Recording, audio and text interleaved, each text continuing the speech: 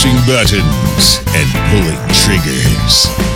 This is Gun Funny.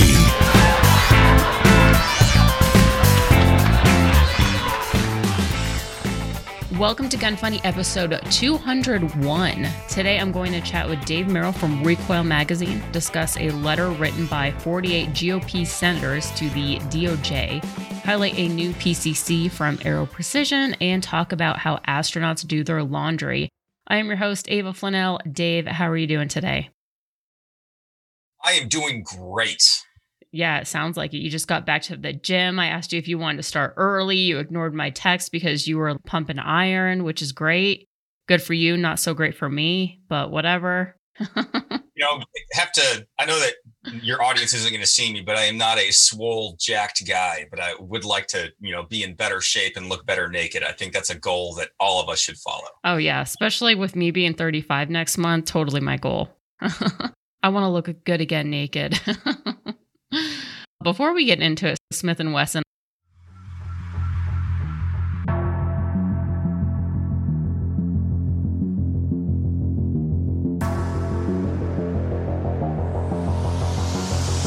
I'm sure you're familiar with Smith & Wesson.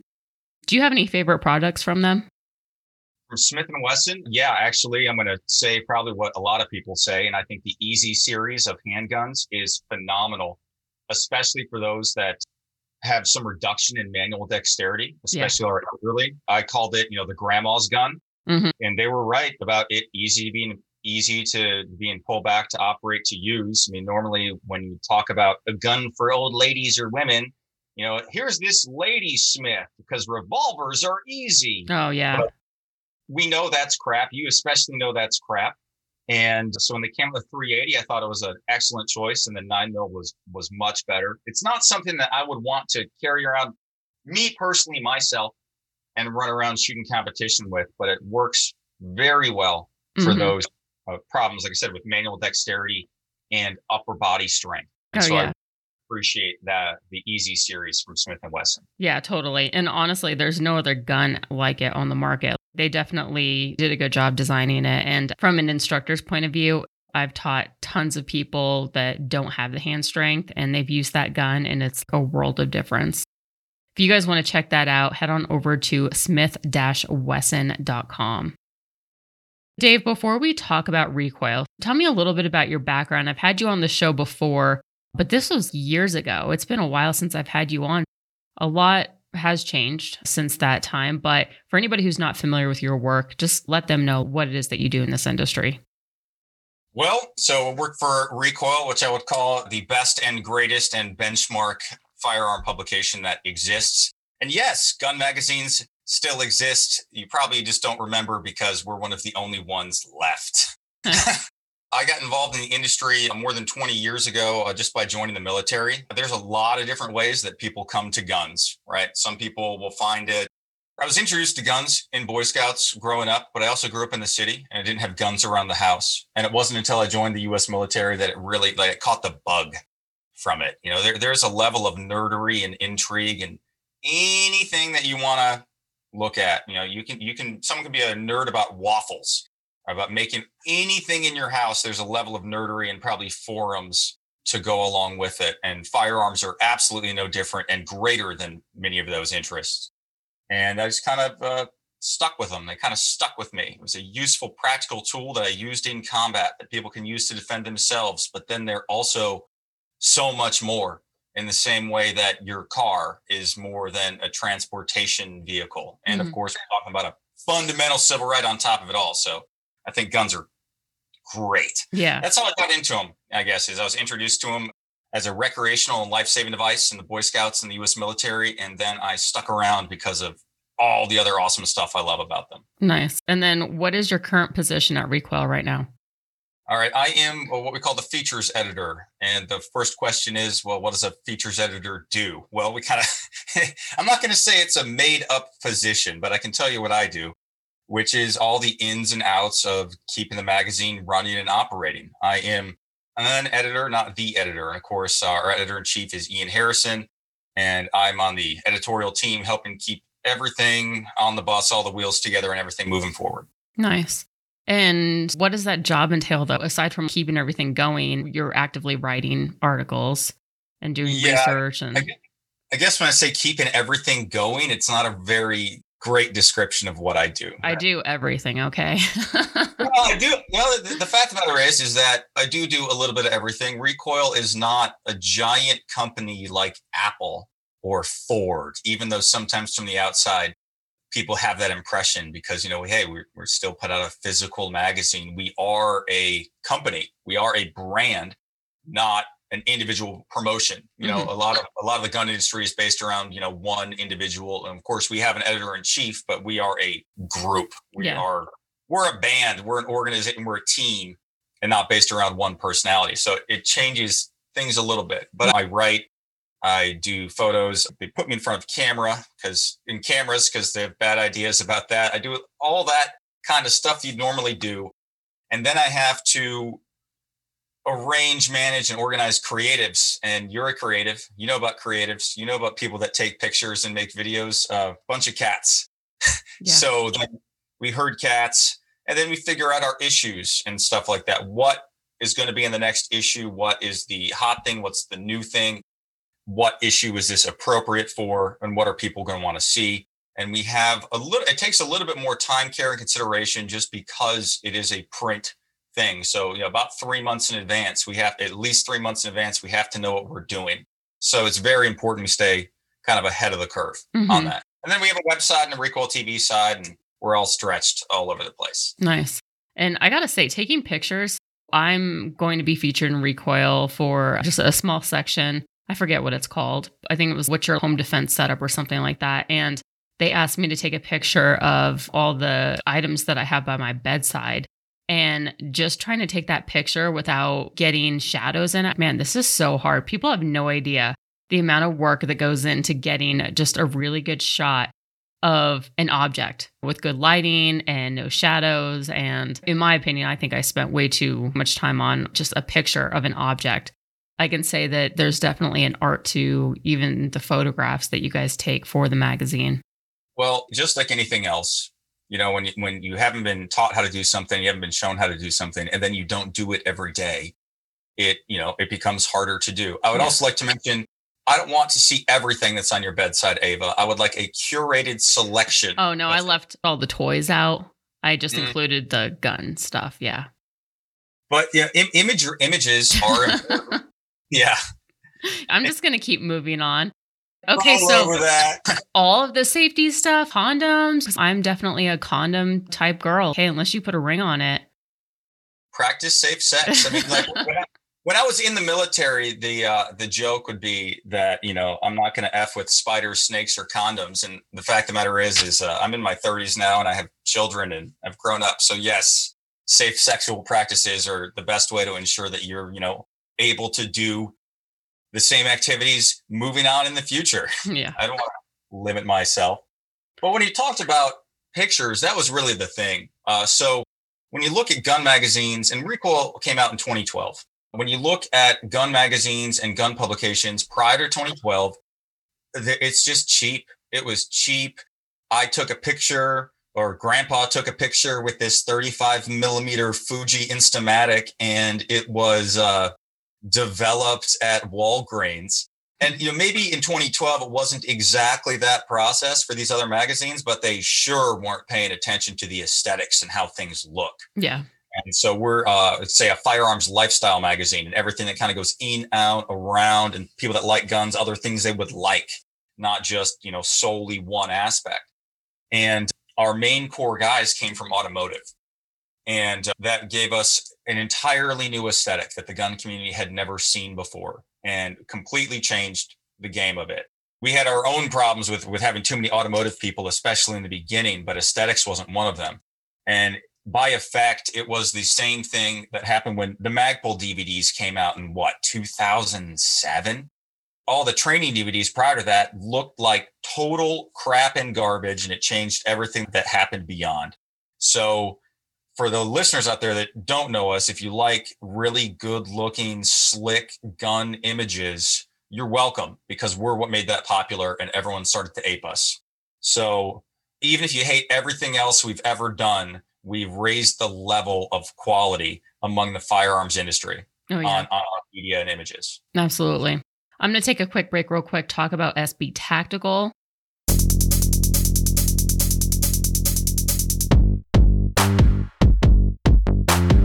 If you've got a pistol with a 1913 rail in the rear, one of my favorite braces is the FS 1913. It comes with a polymer or aluminum strut. I've got the aluminum one on my Draco pistol that was fully decked out and Cerakoted. The really cool thing about this one is it looks great on just about anything. It looks awesome on an AK, an MP5, a Strybog, just about anything you could think of that needs a side folding brace. They have a fixed length of just under 10 inches and a fast pull-through design for deploying them. The complete kit for those go for $199.99 for the polymer and $250 for the aluminum one.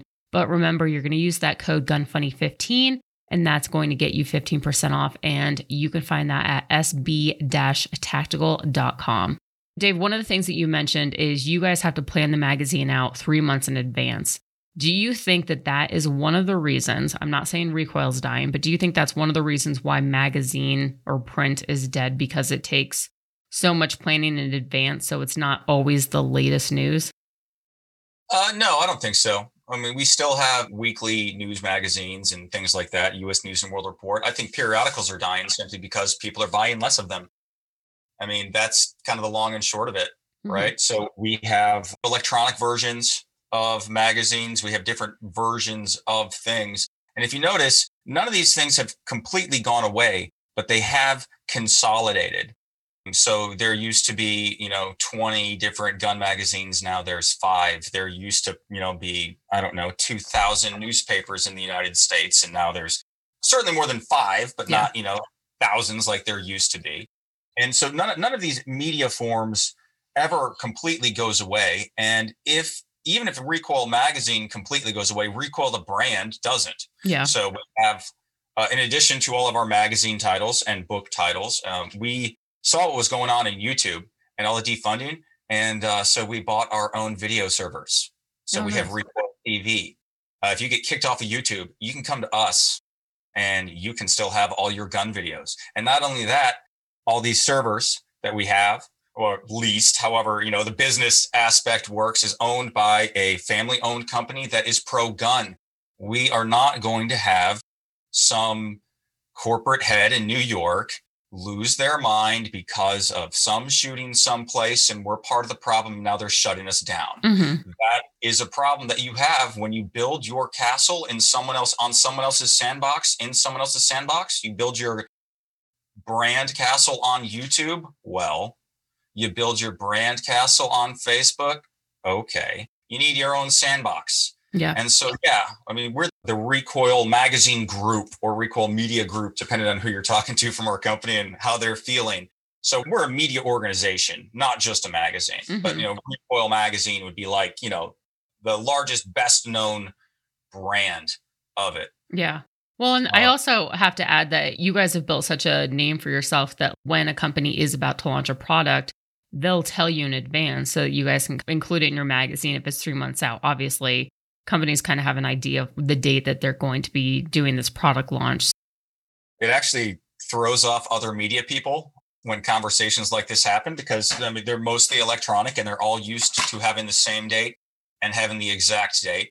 And then we have to go work, a particular, not like a side deal. There's no money being exchanged, but work out a deal like, okay, our cover comes out this day. That means subscribers may get it up to 5 days before this publication date. That also means a print shop may get it before this time.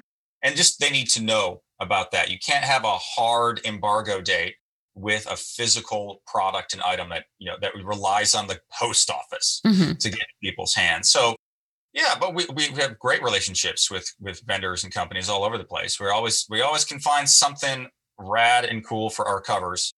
And we always want it to be timely, what we put on our covers.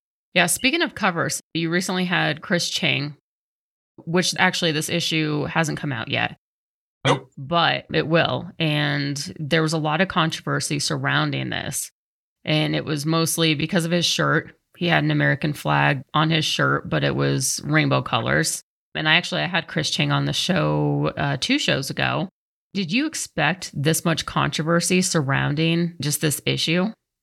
Well, I don't think anybody is going to look at Recoil and expect us to always be family friendly for mom and grandma. So my mom reads Recoil magazine because she's my mother. But I don't think normally you'd have a 75-year-old woman picking up our magazine, right? Yeah. When we say things and we do things, we speak our minds and we tell you what we're thinking. You know, it's not all fluff and buff. But then, you know, when people say like, I have no filter, you're always going to hear what I'm thinking. You know, taken to the extreme, it's just saying you don't know your audience, right? Yeah. But when I say you're going to know what we feel, like we're going to tell you, and we've been telling people. So Chris Cheng was first in Recoil in 2013. That was 8 years ago. He was already open and gay, but not to the gun community. So he came out to the gun community as a homosexual through us in 2013. And then more recently, he started AAPI, pro-gun rights organization, during a time when we're seeing increased street violence against Asian Americans during COVID. And we wanted to have a new way to address that. And so, and then he testified in front of the Senate. I'm sure he talked to you about all of those things. So we think, hey, our audience knows who Chris Cheng is. And if they don't know who Chris Cheng is, they damn well should know who Chris Cheng is.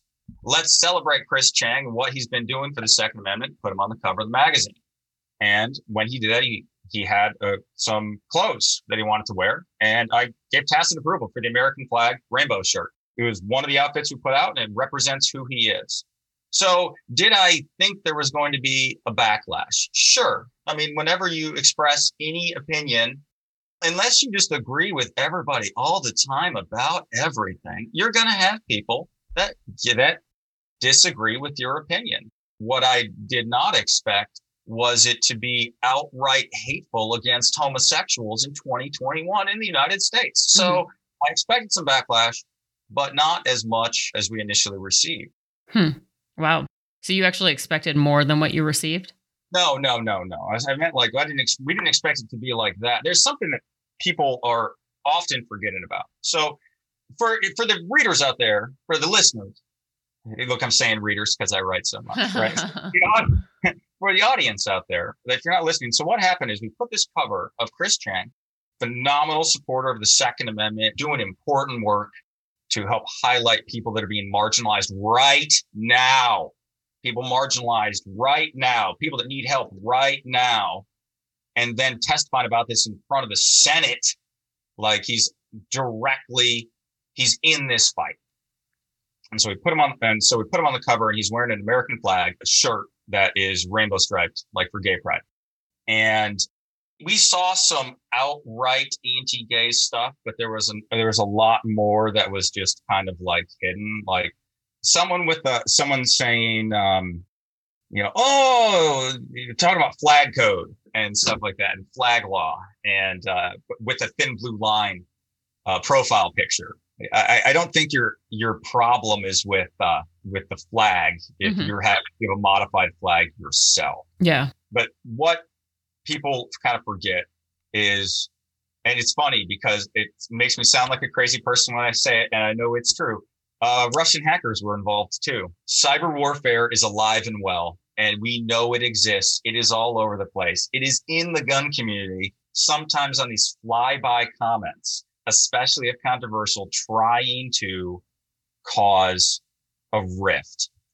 And a cynic would say, oh, it's our fault for putting a gay man. No, man, that's not our fault. Some literal Russian cyber warfare guys finding a problem with Chris Cheng being gay. And that's the problem, not having a gay man on the cover. But because the reaction was so strong, it did show an underbelly of the gun community that needed to be exposed.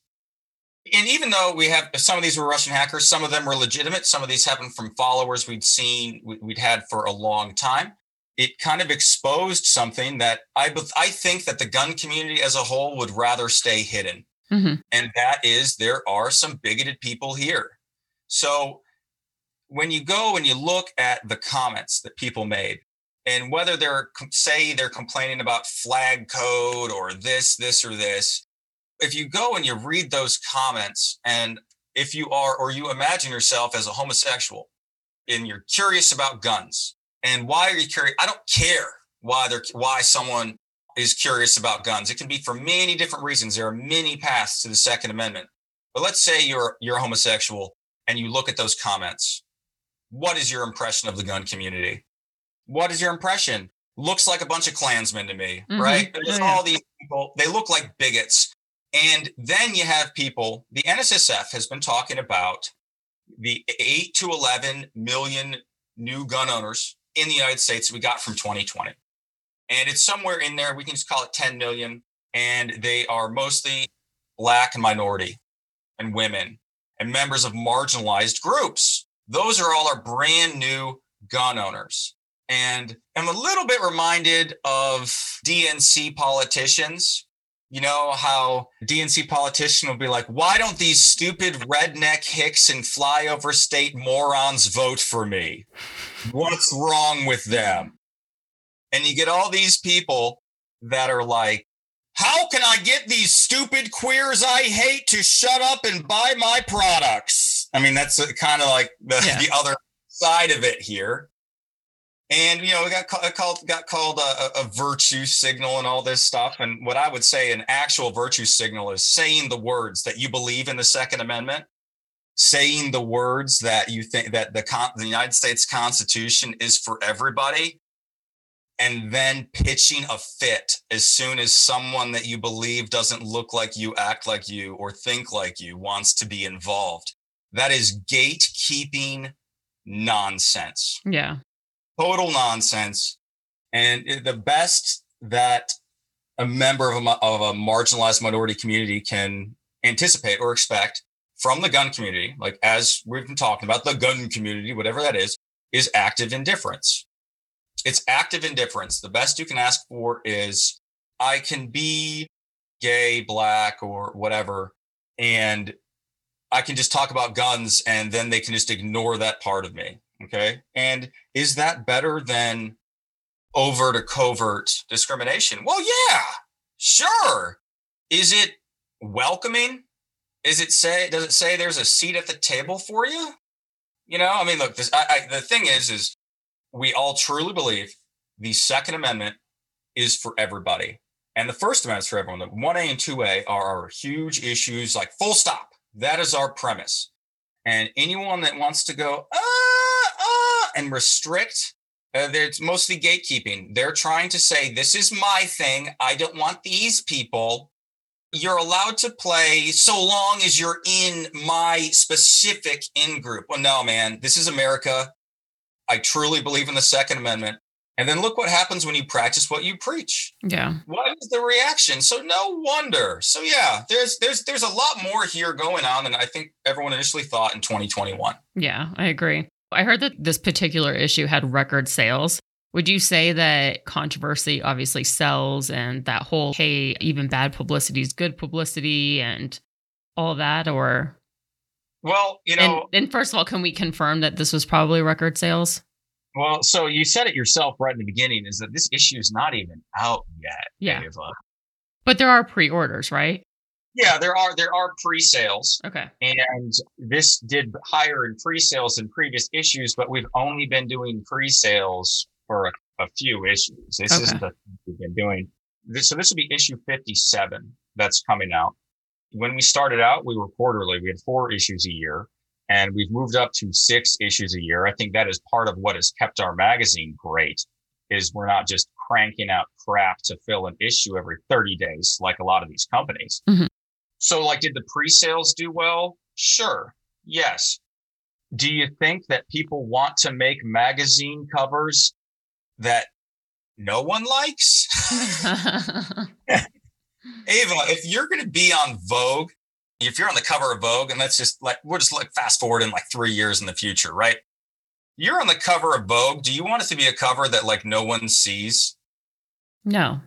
Do you want it to be a magazine that someone like walks by and goes, No. If you're on the, no! I mean, the fact of the matter is we all make media that we want people to consume. Yeah. So I'm never going to complain about that. But I am certainly not one that believes that any controversy is good. I don't believe in that because I find that viewpoint mercenary and unprincipled. So if your goal is to just get eyeballs, then you should be going for outrage. Why don't you start saying terrible things about awful people or good people? Just start saying horrible things about whatever, just saying things to make people mad. That is a opportunistic piracy for money. And so if someone says all controversy is good, that doesn't apply to us. We believe in the Second Amendment, and we demonstrated how much we believe in the Second Amendment in a way which some of the gun community saw as unpopular. We weren't targeting them. We were extending an olive branch to everyone else. You see what I mean? Mm-hmm. And while, yes, controversy makes things sell, and yes, I want to make magazines that people want to pick up and read, this cover was not intentionally controversial in order to poke sticks in anyone's eye, but it was a little bit of a welcome mat for the 8 to 11 million new gun owners and the people that already know Chris Cheng. Every time he's been in the magazine, it has been about, not every time, but many of the times he's been in the magazine, he specifically addressed him being homosexual because being openly gay in the gun community is still kind of weird. Mm-hmm. So I guess the long answer for your question is sure and yes, with an asterisk to it. And will it sell when it hits the shelves? Man, I hope so. And I hope that some other marginalized people see this cover and see themselves represented in a large media thing, right? We know that representation matters. So yeah, I mean, the default setting, right? If the gun community were a video game, our default setting is supposed to be like conservative, overweight white guy. He's probably Christian. Maybe he hates gay people. No, what does any of that have to do with guns or gun rights? Yeah, exactly. Nothing. None of those modifiers have a damn thing to do with guns. You know, if you like guns, I don't care what your political stripe is or anything. You have a seat at this table. And for the people out there that get weird about it, how do you think you change people's minds over time? Like, how do you think you ever bring people over to your side? Do you tell everyone, screw you? And unless you're like me, screw you? No.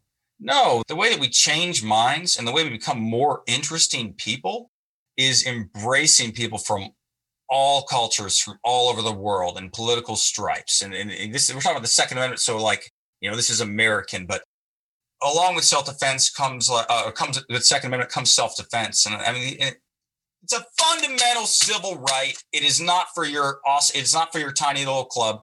And if you want it to continue into the future, and if you truly believe it, then we have to celebrate it and we have to branch out.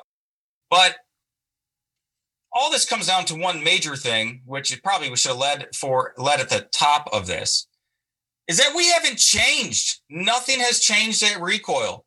We have always been like this. This isn't some kind of, Johnny come lately woke anything. We just talked about Chris Cheng was in Recoil in 2013. The last issue, we have the Pink Pistols highlighted. We're highlighting all these pro two-way organizations that aren't the ones you immediately think of, like the NRA. And so we had the Pink Pistols in there. We have had these organizations. We have done all this work before. You just now noticed it. Congratulations. You're already here. Same magazine, same stuff. You just know about it now. Yeah. So. All right. I'm taking another quick break talking about Caldwell.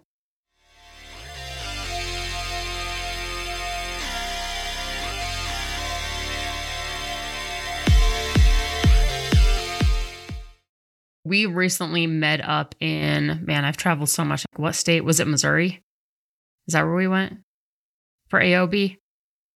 Oh gosh, you're talking to me. I've got no idea. I barely know what state I'm in now, Ava. So Yeah, it was a few months ago and it was in Missouri. And we went there for American Outdoor Brands. Caldwell is one of the companies within that umbrella. And we shot at some steel, which is a lot of fun. What experience do you have with Caldwell? Caldwell makes all, I would like to call it like a lot of weekend range gear stuff. Like a lot of the stuff that if you want to go to the range and enjoy it with your friends or family, Caldwell is the brand that you're going to see. Like if you pop into a Cabela's or a sporting goods store and you need some kind of shooting accessory, I would call most of it approachable and affordable. Not going to say that it's all, approachable and affordable is the right way. You're not going to end up with $1,000 ear pro from Caldwell. You are going to have some functional ear pro that's going to be very good for you and your family on the range. Yeah, definitely.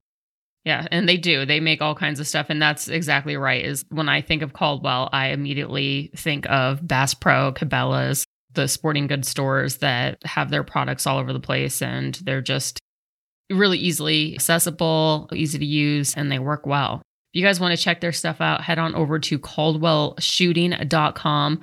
Use the code GUNFUNNY10, and that is going to get you 10% off your first order. And that code can only be used once, so make sure you guys definitely add quite a bit in that bag before checking out. All right, Dave, we're going to switch it up a little bit and talk about politics. But right now, I would say the Second Amendment is in jeopardy more than ever. I know we've heard people say this in the past, and I think that's just because it just continues to get worse and worse and obviously more in jeopardy. What are your thoughts on this? I think there's an awful lot going on right now at the federal level, and that is the big one that we're seeing. Politics, man, I mean, after COVID and the pandemic and then the election, I feel like everyone is wearing their strongest, brightest team colors and they're fighting as hard as they ever have before. And that is also, it's super important that we know and understand these issues and how best to address them. On the federal level, we're talking about the nomination of David Chipman to be the head of the BATFE. We are talking about redefining how an AR-15 and everything is serialized, some rulemaking that's been on the books since the mid-1950s. I promise if the government wants to change it, it is not for our benefit. And then we have all of these things with braces going on. And then braces being, hi, this is illegal. Oh, now it's legal. Oh, now it's illegal again. Oh, wait, guys, for real this time, it's legal. But if it touches your shoulder, but only accidentally, and no. And so now the ATF has this giant mess they've created because every time someone from the firearms technical branch gets drunk and writes a letter, the law changes. But it is also important to note with this backdrop of all this federal stuff going on, we learned some of our lessons and we took our vitamins because the last time this major fight was happening, they had given up on the federal level and went down to the state level. And an awful lot of listeners should remember that unless they're brand new. And that's when we got like the New York SAFE Act in. That's when Virginia started passing laws. That's when your home state of Colorado started throwing these laws in. Local laws got much, much worse. And what did we do? In response, recalls and laws being negated, the FPC suing people, the California assault weapons ban, one of the longest standing so-called assault weapons bans in the United States of America. A federal judge said, no, this ain't right. This doesn't work. This law does not do what you claim it does. It fails on every single level. Goodbye. Now, that didn't mean the California AWB went away instantaneously, but it does mean if that district, if the Court of Appeals doesn't take it, boom, AWB gone away. They have to take it, and the state of California has to win. And the judge who had some fantastic preparatory work from the FPC, then the state has to address everything in that legislation. So I'm not going to say it is the worst attacks we've seen, but we're seeing it all in the federal level right now. But Texas, just passed constitutional carry. How many states are constitutional carry right now, Ava? Do you remember? It's 20 something. Yeah, I just looked it up. 21 states. 21 states. 20 years ago, there are probably more states that have constitutional carry than even allowed CCW 20 years ago. So it is super important. We absolutely have to be fighting at the federal level, but we did eat our vitamins, and we are winning at the state level, at a state and local level now too. But why are we winning? That's the thing, is when you say something like this, people are like, oh, everything is fine. No, we're winning because we have people putting in the work. Mm-hmm. And it is important that the federal government hear from individuals exactly like you, and not from, corporations, and not just from gun rights organizations, and not from lobbying and interest groups. Which I gotta say, it annoys me because there are a lot of people that are not stepping forward and writing their legislators. They're just, well, yeah, buy it while you can. I can't tell you how many times I hear that. All these people, let's say they're friends, like, I just bought an AR-2, buy it while you can. I hate that mentality. And I hate that people are like, well, my voice isn't going to make a difference. If it's going to happen, it's going to happen. And same thing with people writing about the definition of firearms and the braces and getting on ATF's website and voicing your opinion. There's so many people that are refusing to do it. It irritates me to no end. One of the things that we tend to do is believe that somebody else has already solved our problem for us. Oh, it's more than half the population that thinks that. A couple years ago, I was driving along the highway and I saw a fairly large fire. And it looked like one that I could get out and I could put out myself, right? Like a brush fire, but like a manageable one. And so I start to pull over to do it. And then 50 yards up the road, I see another brush fire. And I'm like, what? And there were a string of I don't remember, many fires, 8 or 9 fires that had started for whatever reason, whether it was accidental or on purpose. And then I thought, well, surely someone has called 911 over this. I am in a major city. I'm in Columbus, Ohio. We're the 12th largest city in the U.S., something like that. We're a state capital. I'm going along on the expressway, and I see a string of fires. There are hundreds, not thousands, of other passengers on the road with me, traveling. So one of them's got to call 911. So I call 911.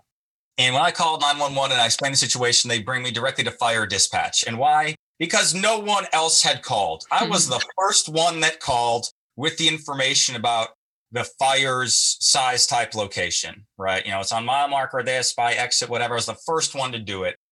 And I was thinking, man, someone must have called.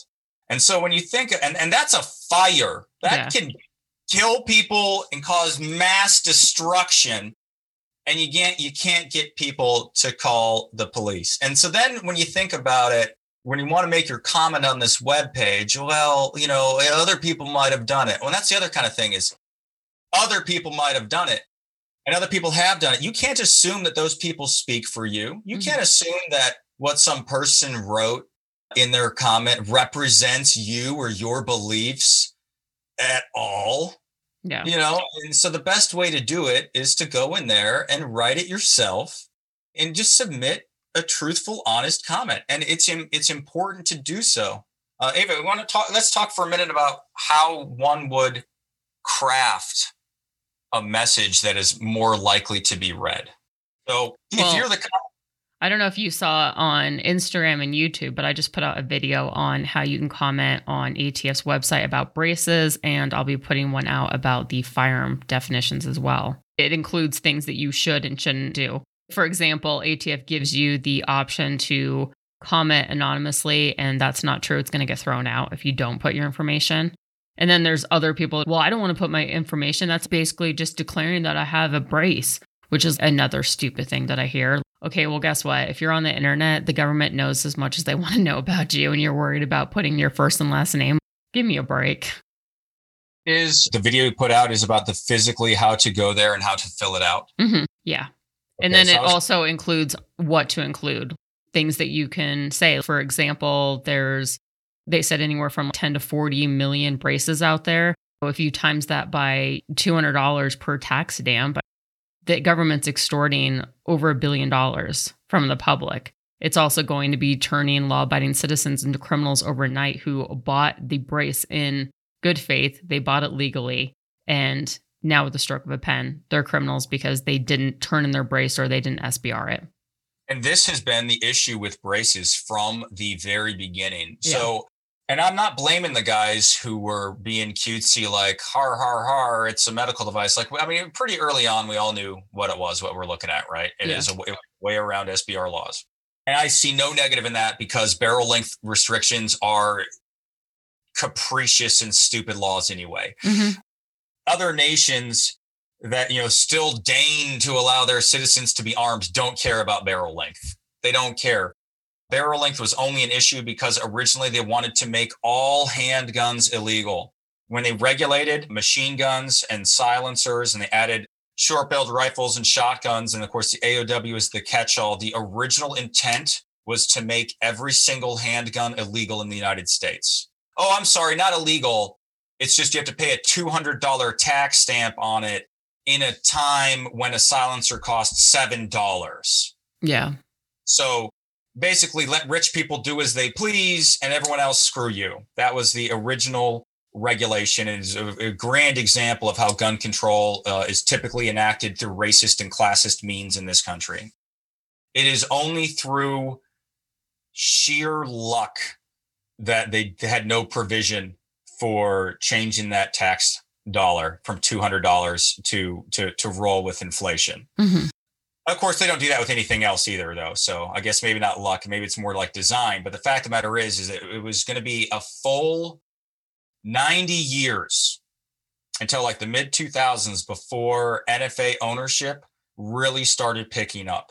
And a big chunk of that reason, especially for silencers and short-barreled rifles, because $200 don't mean the same thing in 2021 that it meant in 1934. Yeah. But the original idea was to make all handguns illegal. When you think of any short-barreled rifle law, you should be looking at like they wanted to do this to pistols. They knew that pistols wouldn't pass any kind of constitutional muster, so they started saying, short rifles and shotguns. Whenever you see a short rifle or shotgun, you should think about that as a pistol you'll put in your pocket because that's what they wanted to make illegal with it. Stupid laws to begin with. Mm-hmm. So yeah, that's always been like the ATF's problem. The ATF's thing has always been this gray area. The government, the gray area. When we talk about gray area, it always benefits the government. It never benefits us. So we're talking about the people that have the time, money, and inclination to federally prosecute and that have a prosecution success rate of like 99%. And that's because they line up and they do all of their homework beforehand. They also don't go after anyone that they know they're not going to beat. Yeah, I totally agree. All right, changing it up a little bit because we are going to hit the brace topic again here shortly. What is in the works for you? Do you have any future plans that you can share with the audience? Well, Ava, we always got some future stuff going on. Right now, in my hands, I am playing with a handgun that the world at large will be able to see right around NRA this time.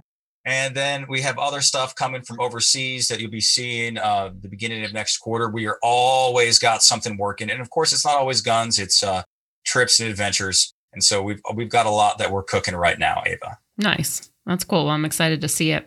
All right, moving forward, IWI.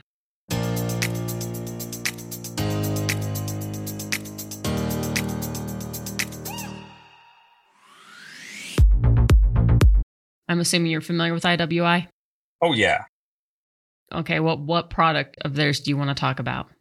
Oh, actually, it's funny. We've been talking a lot about, the Chris Chang cover, but I want to talk about my favorite cover of Recoil. Has an IWI on it, and it's issue 49. It was our Space Force Orbital Combat Nice. issue. And you can't help but look at an IWI TS12. And you can it doesn't take very much imagination to close your eyes and imagine it whited out and being used in orbital combat, right? I mean, just look at it. No, I agree. Yeah. I have one, and that's every time I look at it, man, it just looks so different. It's so different than any other shotgun out there. They didn't follow a lot of other design conventions that we'd normally look at. It doesn't act like a tube magazine fed shotgun. It doesn't act like that. It doesn't act like a normal semi-automatic shotgun. It certainly doesn't act like a revolver. And it's a bullpup to boot. There's an awful lot of future in the IWI-TS12. Oh, yeah, absolutely. If you guys want to check it out, if you haven't seen it, head on over to iwi.us. And if you find any accessories that you want to buy, use that code GUNFUNNY15. That gets you 15% off. All right, politics. Politics. What is going on in the world today? It's political AF. 48 senators tell the ATF to back off. Last week, 48 U.S. senators sent a letter to the Attorney General Merrick Garland and acting ATF Director Marvin Richardson, telling them to withdraw the proposed rule change on braces.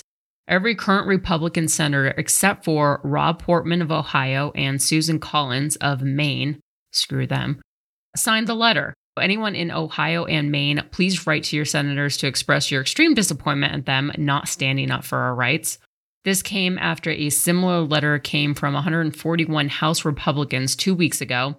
In the letter, they state, the way that the proposed rule is written makes clear that ATF intends to bring the most common uses of the most widely possessed stabilizing braces with the purview of the NFA. They go on to point out a number of points I've talked about before about how the ATF deliberately designed these, quote, guidelines to declare virtually any brace pistol as an illegal SBR, including that they, quote, reserve the right to ignore the rules if they don't like something that happens to meet the rules. It also discusses how the ATF has repeatedly approved braces leading to the 10 to 40 million braces in lawful use after their repeated blessings. They go into how there is no grandfathering provision, no waiving of the tax fee, the fact that ATF would never be able to process that many SBR forms in any reasonable amount of time, which that's actually something that I didn't think about, but if 10 to 40 million forms have to be filed in order to SBR a gun, there's no way that they're going to be able to process that in a reasonable time.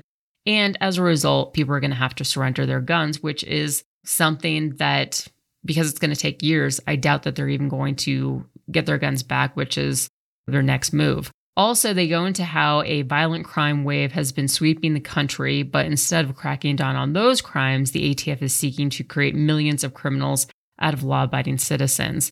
They conclude the letter by saying, this is plain wrong. You've threatened to turn law-abiding Americans into criminals by imposing the largest executive branch-initiated gun registration and confiscation program in American history.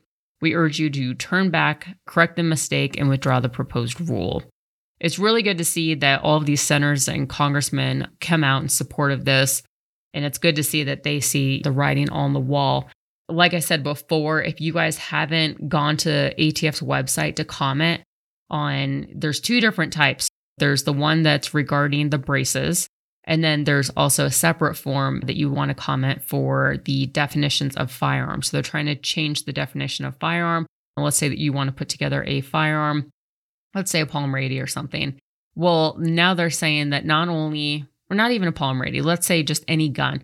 They basically are saying that not only does the lower, the frame that basically causes the gun to operate, that every single part, all these other parts have to be serialized, which is just a huge mess. Think about manufacturers. Now they have to serialize every little part that they create.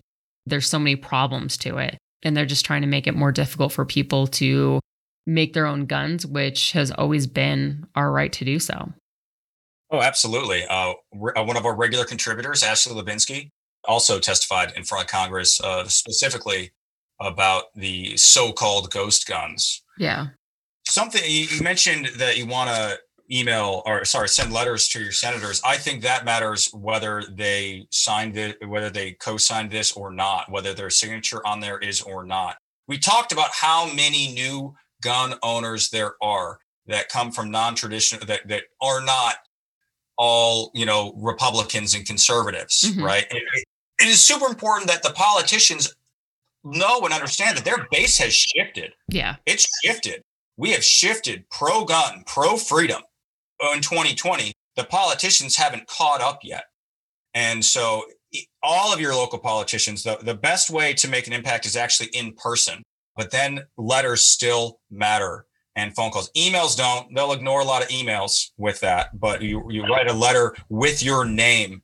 And even if it's a politician you hate, you find something positive to say about them, like, "Hi, Miss Flanell, I'm from this district." Let them know you're from their district. "I liked what you said about Tickles, the dog."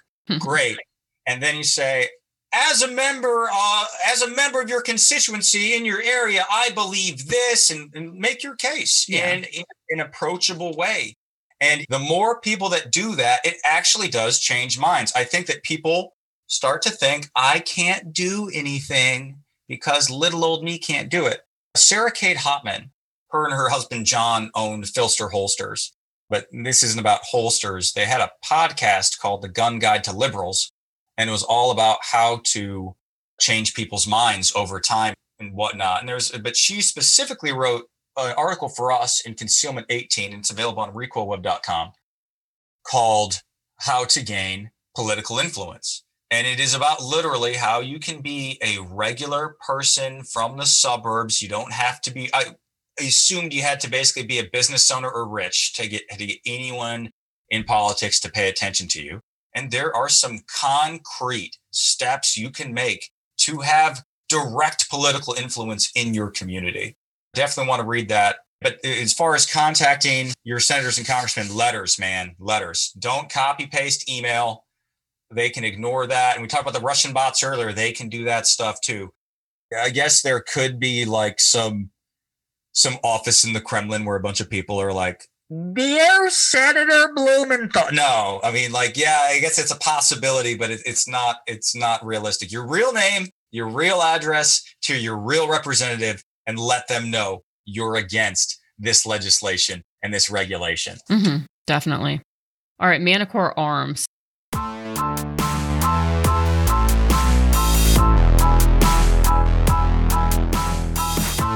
You mentioned the TS12. Well, Manticore Arms, I believe they still might be the only company that has made some aftermarket parts for the TS12. They've come out with the butt pad, which I think is a must, and it's curved to fit your shoulder really well. They have the charging handle. In fact, Dave, if you have a TS12, I would highly recommend that you get these. They're pretty much game changers. Even the charging handle on the TS12, this one sticks out just a little bit more, so it gives you a little bit more to hold on to. If you guys want to check that out, head on over to manticorearms.com. Use the code AvaRocks15, all one word, and that will get you 15% off your entire order. And they have a lot of other great stuff on there as well, so check them out. Is that Rocks ROCKS or ROX? ROCKS. We're not that cool over here.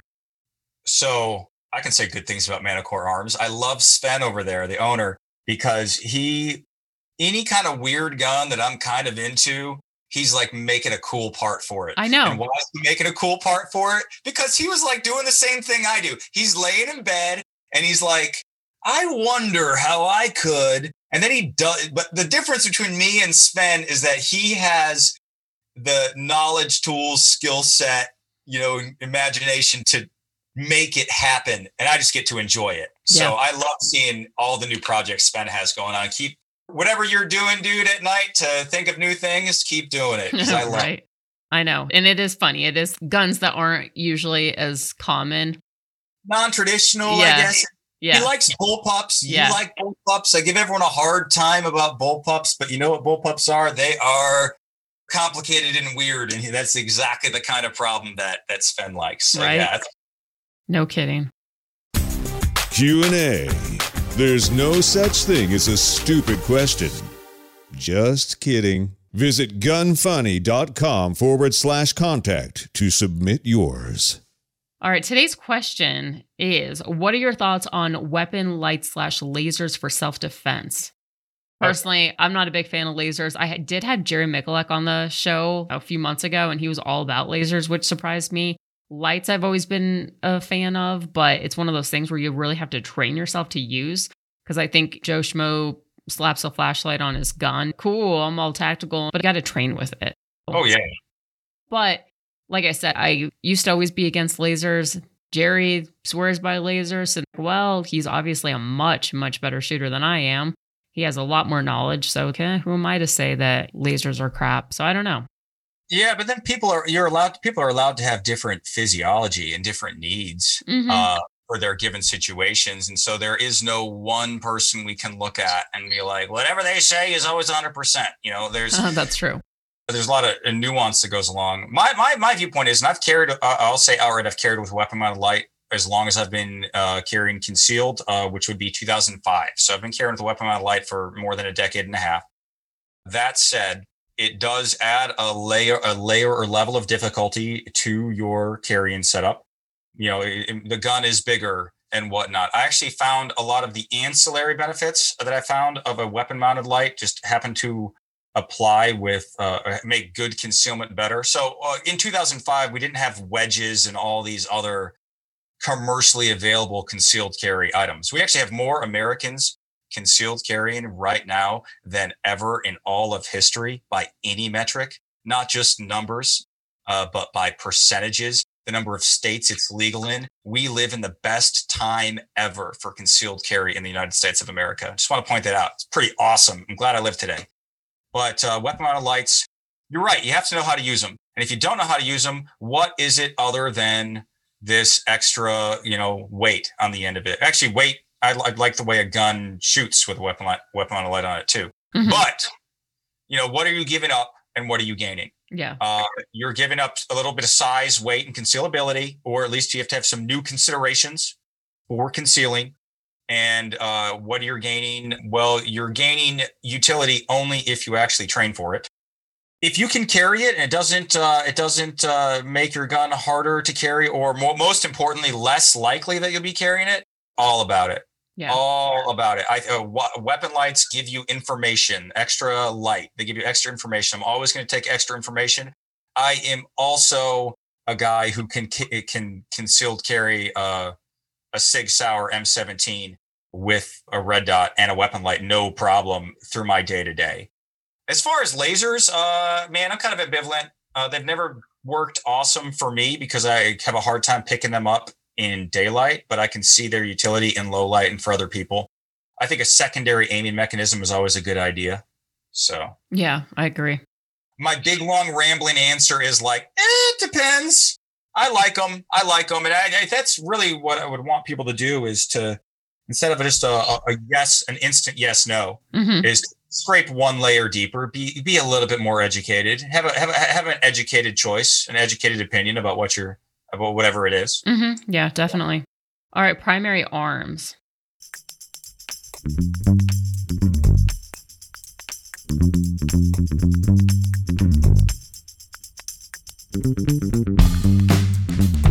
Primary Arms has a new optic that you should check out. It's the SLX MD25 rotary knob micro dot with the ACSS CQB reticle. It actually just won the Industry Choice Award for Red Dot of the Year. There's a number of really cool features that led it to being chosen. First, the reticle is incredibly versatile for a bunch of different calibers. They designed it so depending on what zero you choose, the holds would line up for a bunch of different calibers such as 5.56, 5.45, 7.62 NATO, 7.62 x 39, 22 LR, 9mm, and even 12 gauge slugs. And the large outer circle is the shot pattern at 25 yards. You really have to go look at the side-by-side chart of the reticles for each caliber to truly see how versatile it is. The glass is also slanted to prevent parallax, which is great.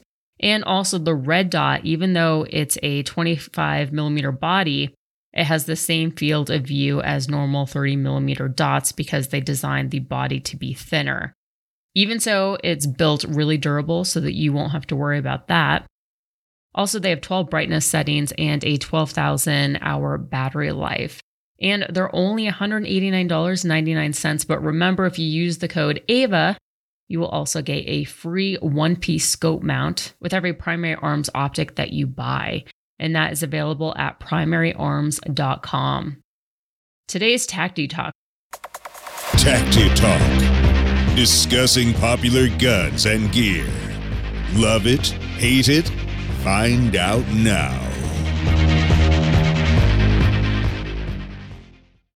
Aero Precision announced a new PCC. Back at SHOT Show in 2019, Aero Precision teased a new PCC Then, like a lot of projects in 2020, things were quiet. They've now completed the project and enhanced pistol caliber EPC 9 receiver sets are available. The matched upper and lower receiver are compatible with almost all 9mm era components already on the market, but they have a few upgrades in their receiver set. As a threaded bolt catch, integrated trigger guard, and threaded takedown pin for D10s. No D10s flying across the room with this one. Also, they made the mag release extra large so it's easy to use without removing your hand from the grip. Another nice feature is it includes a last round bolt hold open as an integral part of the upper. Most PCCs don't have last round bolt hold open, or if they do, it's somewhat clumsy added to the lower. It also has a nice flared magwell for speeding up reloads, and yes, it does take lock mags. They also have a version that includes the 4-end mount as part of the upper receiver for simplified assembly. Standard ones are also available. The receiver sets are $315 for the enhanced one and $275 for the standard one, which is pretty competitive for the features that you get. Right now, they're available for building a 9 or 40 Smith & Wesson, but they plan to release a 10mm and 45 ACP version as well. If you're looking into getting into the PCC for competition or general fun, they look pretty legit. I don't know. Have you had a chance, Dave, to check these out at all? When these first got announced, we got some hands on, and I know I have a staff member running around with it. I personally haven't messed around with the Aero PCC too much, but I know we have them in staff and we've covered them. Nice. Before we're actually have some breakdowns coming quite soon, of which we will name names as what is good and what is bad, as far as it being evaluated, real conclusions. So cool. Stand by for that. All right, cool. All right, well, walkers.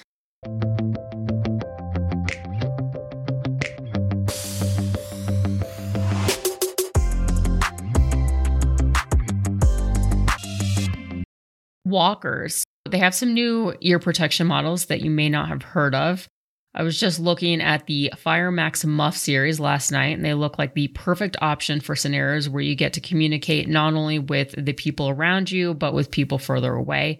For example, range safety officers at an outdoor range that might be in different bays, quite a ways away, or working on a job site with heavy machinery. For that, they have walkie-talkie that plugs directly into the muffs, giving you a built-in radio along with ear protection and ambient sound amplification.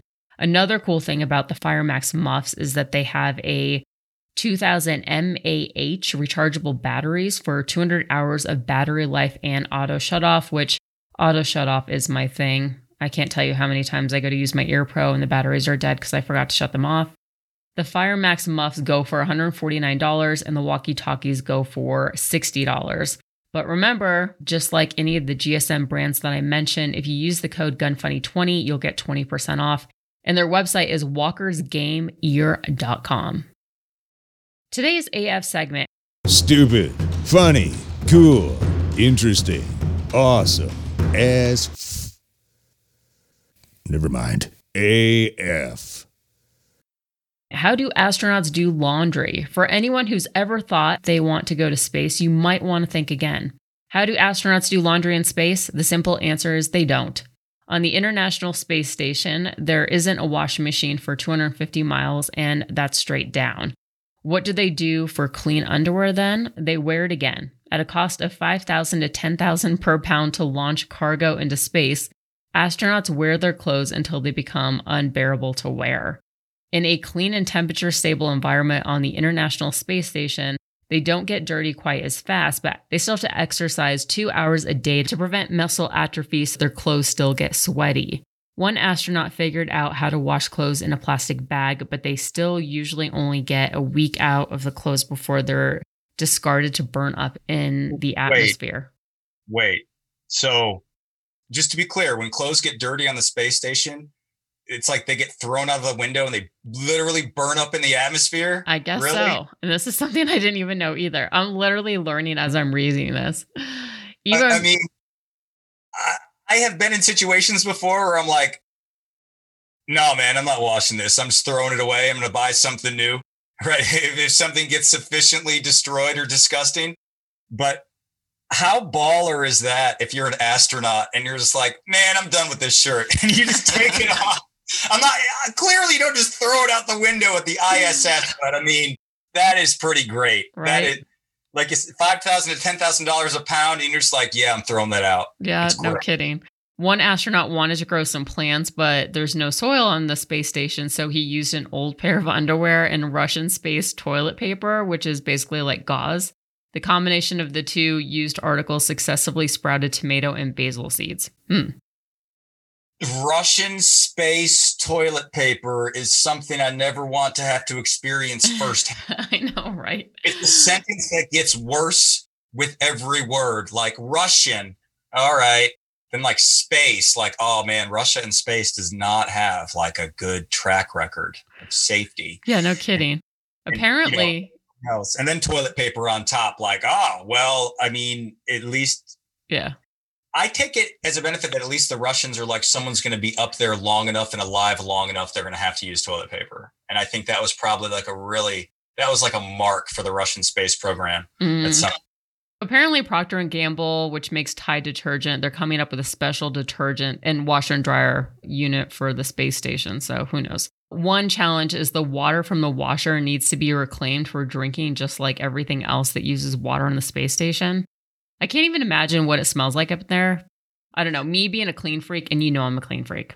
I would freak out. Nah, forget it. I don't want to go to space. It's got to be one of those things where you just get used to it right away. Kind of like, I know that combat stinks, but I don't have like any clear memories of, like the funk of gross dudes. And prison is much of the same way. Yeah, I can't imagine. When you go to the monkey exhibit in the zoo and then eventually you get used to the smell.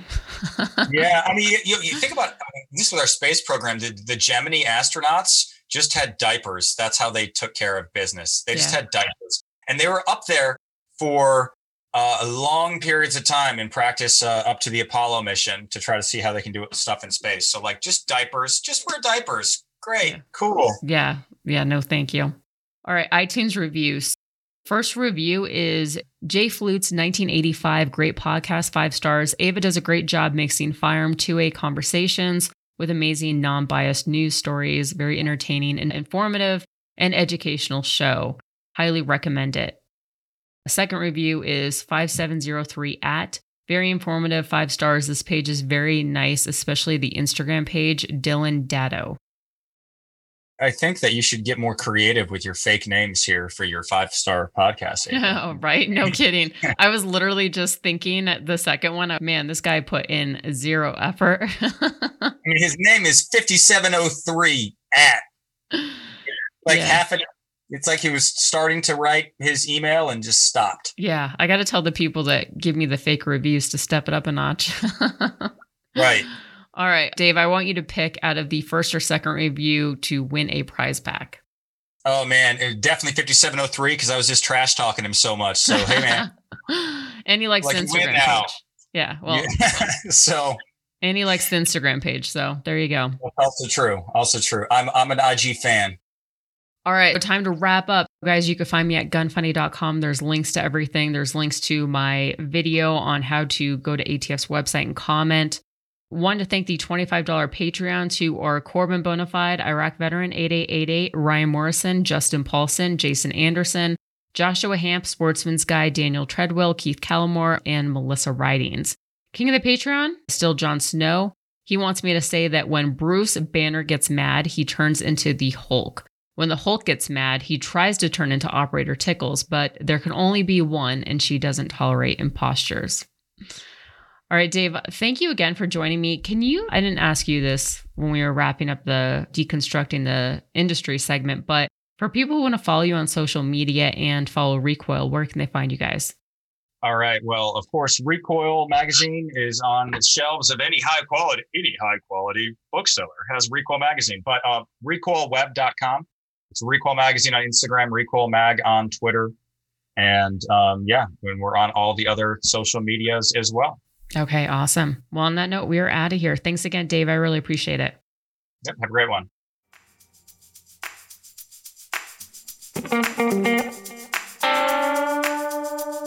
Want to send feedback? Tell us about a company or anything else. Go to gunfunny.com/contact.